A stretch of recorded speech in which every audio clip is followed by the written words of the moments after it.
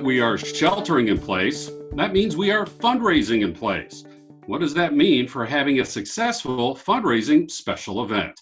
Hi, I'm Bill Stanczykiewicz. This is the first day from the fundraising school, and I'm joined today by Sumi Bhatt Kincaid. Sumi is the director of philanthropy for a remarkable nonprofit called Upaya. They do international work in terms of helping raise people out of poverty, as they're headquartered here in the continental United States in Seattle. And Sumi, thanks so much for being with us on this Fundraising School podcast. Sure. Thank you so much for inviting me. I'm looking forward to speaking with you. First of all, help our audience understand the good work of Upaya. Yeah, so Upaya Social Ventures is a nonprofit organization, and we fight extreme poverty by helping to generate jobs for the poorest of the poor. And so to give you a little bit of context about that briefly, is there are 769 million people worldwide who are making less than $1.90 a day. And a third of them live in India. And so what Upaya has been doing for the last 10 years is we are working to make sure that people have the opportunity to have a stable, sustainable job that lifts them out of that state of poverty. And the way that we do that is to support entrepreneurs who are building businesses in those areas, particularly in India, who can employ the extreme poor and then have the potential to grow and employ more people in those regions. And so far, go ahead. Please. And so far we've made 21 early stage investments. We've been able to generate over 15,000 jobs so far. Thank you for your great work on helping our neighbors all across the world to serve alongside them and assist them as they move out of poverty situations. What is your budget at Upaya, and how important are special events as you fundraise for your? Oh yeah. So I will just say we are a very small organization. We're a team of 11. And 5 of us are in Seattle and 6 of us are in India working. And so we have a pretty modest budget of $1 million for operating funds. And then we also, part of the way that we fundraise is we actually have an informal pool of recoverable grants that is part of the investment fund for investing in our small businesses.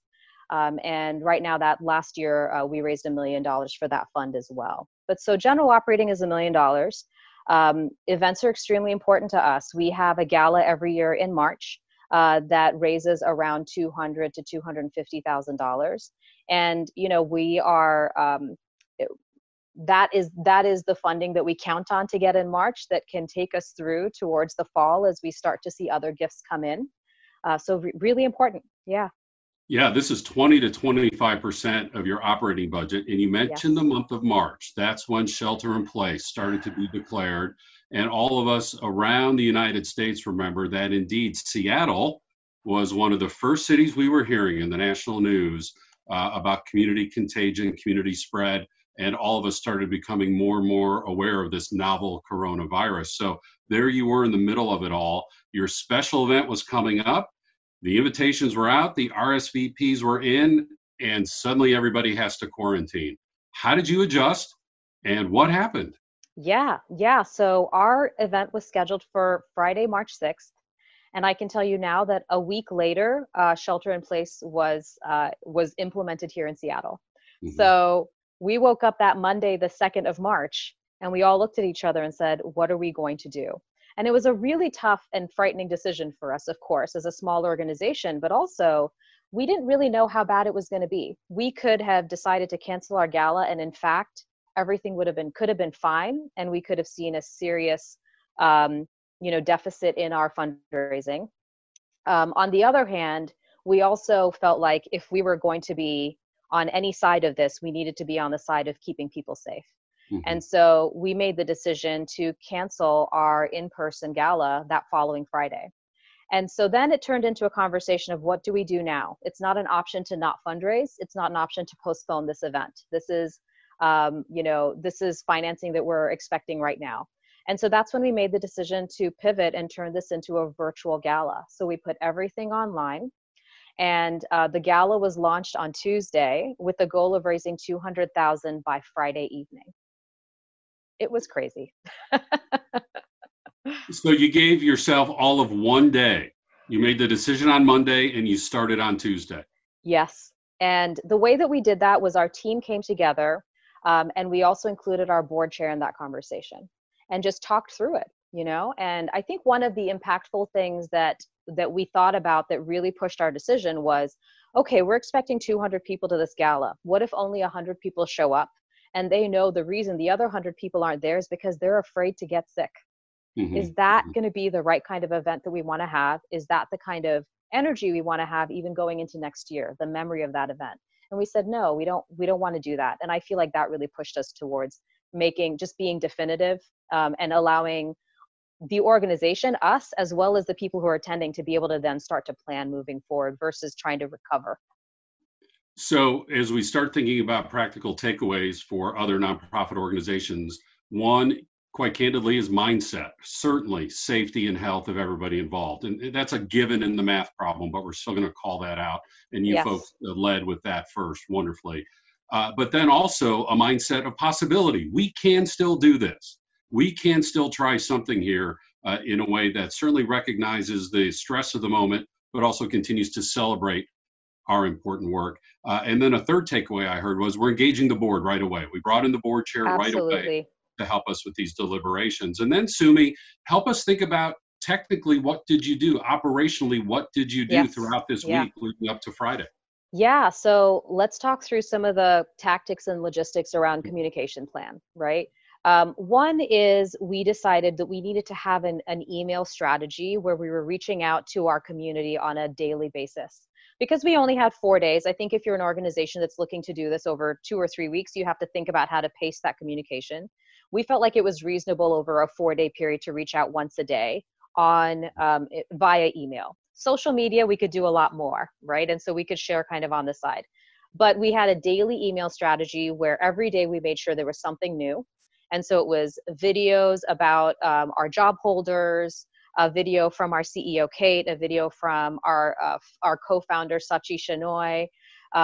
We did do a live auction, which we launched halfway through on Wednesday. So that was another key piece that we did. So just making sure that we had a daily email strategy with an established rhythm, we found to be really great at engaging our audience. Another piece that we thought about was, what is the pattern going to be in terms of energy, right? And so we started on a Tuesday and we predicted that on Thursday, people were going to start to get distracted because they have lives. And lo and behold, that's exactly what we saw. We saw donations kind of pause between midnight on Wednesday and noon on Thursday.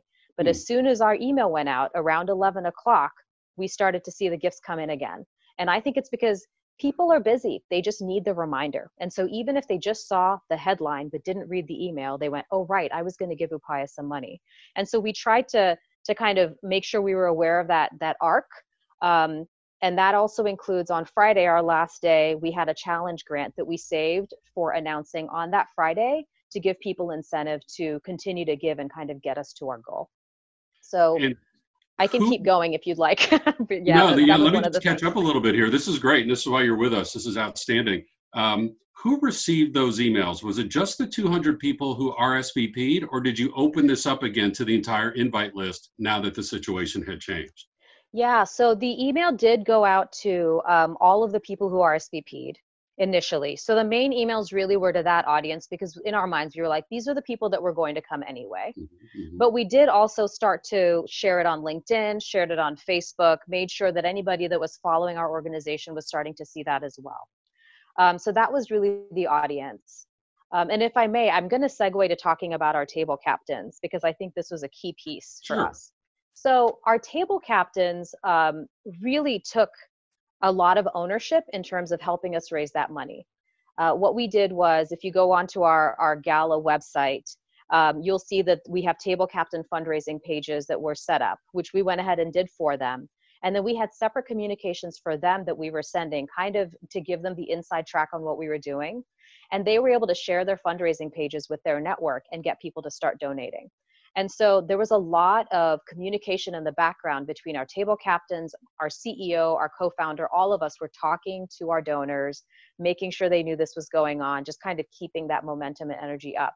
And what's really interesting about that is, I think because the table captains and Upaya was sharing in social media outside of just the gala itself, we ended up having 50% of our donations come from people who are not attending the gala. Hmm. But I Well, really think that it was from the network more than anything else. and when we teach special events fundraising, we talk about the importance of having volunteers, volunteer committees, volunteer table captains. And had the event happened in person, those table captains would have had a job to organize their Yes. table, have the contact information of those folks, help encourage their giving and so forth. You just deployed them in a different way now that the event is virtual. Yes, absolutely. And I have to say that Upaya is very fortunate to have very engaged volunteers, a Mm. very engaged board. So as soon as and this is another key piece actually, we were very honest and transparent about what this gala means for the organization, the kind of impact that this can make, both negative and positive, right? If we weren't able to raise the money. And so the minute we were able to engage with the board and our table captains on that level, they mobilized, and so I think that was key. And then as the week went along, Sumi, were you making just kind of a general request for philanthropic gifts in addition to the auction items? How was the philanthropic gift request being made throughout the week? Yeah, so just to give you a little context for the original gala, we have a silent auction, a live auction, and then we have the paddle raise. We decided Mhm. not to do the silent auction. We had, I can't remember, but I want to say like 25 to 30 items for the silent auction. And what we didn't want to do was dilute the message during such a short period of time for raising money. So we put the silent auction aside and said, we can create a different event for doing that when we're all, allowed to leave our homes. um, but the live auction consists of 4 to 5 items. So we decided to use that as an incentive to kind of keep the momentum going. But the main focus was really that larger goal of a paddle raise. Can we raise $200,000 over these 4 days? Okay, so the question is, how did you do? What was the final dollar amount? Maybe do you know the number of donors? How does that compare to previous years? What was the result? So it was unbelievable. We raised $309,000 and our goal was 200. People just really came together and started to make donations. They also did a great job of engaging their corporations for matches. That was something we also reminded people as we went. We had around 230 donors, and I'm ballparking that. Yeah. And whereas we were expecting 220 attendees to the gala, you're talking about households, right? So 220 people does not mean 220 donations. It's usually more in the mid hundreds.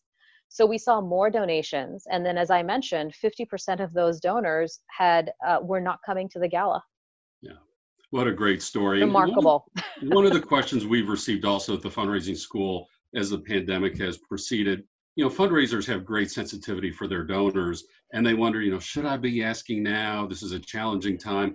Did you receive any negative feedback from folks you had invited or people on your lists? Did anybody say, hey, I got a pandemic over here?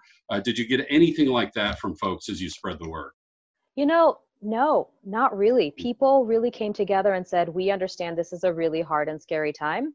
And really, I will say that in general, the conversations, even now that we're having, I feel like most donors understand that and want to support nonprofits to make sure that we don't start to see that dip, right? As we're going along. So no, I feel like we got a lot of positive feedback. Now, one thing I will say that I think is important is we also really had to make sure we were engaging with our sponsors, right? Like they were losing a visibility opportunity by not having this gala. There were lots of different ways that we had sponsorships where, there might have been educational opportunities, meetings that were kind of happening on the side, those kinds of things. So we also had to think through having a plan for how to continue to engage them. And we didn't wait for them to call us. We made sure that we were going to them first, right? And so as soon as this happened, we were calling those sponsors and saying, hey, we want you to be informed that this is going to go virtual. Here are the ways we're going to make sure that we call you out. And so we made sure that in our email correspondence, there was one day where we called out the 5,000 level donors and we made sure that we listed them. We made sure that we even asked one of them if they would consider being a challenge match, just different ways that we could engage them to try and give them as much visibility and acknowledgement as possible to make up for the fact that they couldn't do it at the actual gala. So you did that verbally, and did you also put logos on the screens as you did your work? What were the ways you provided visibility for your sponsors? Yeah, and so part of the email communications, we did the daily email came from our CEO, Kate Cochran, and we made sure that we acknowledged donors in a list on that document. And then the gala website, even on Facebook, we made sure that we called out different sponsors at different times, and then we had logos on the website too.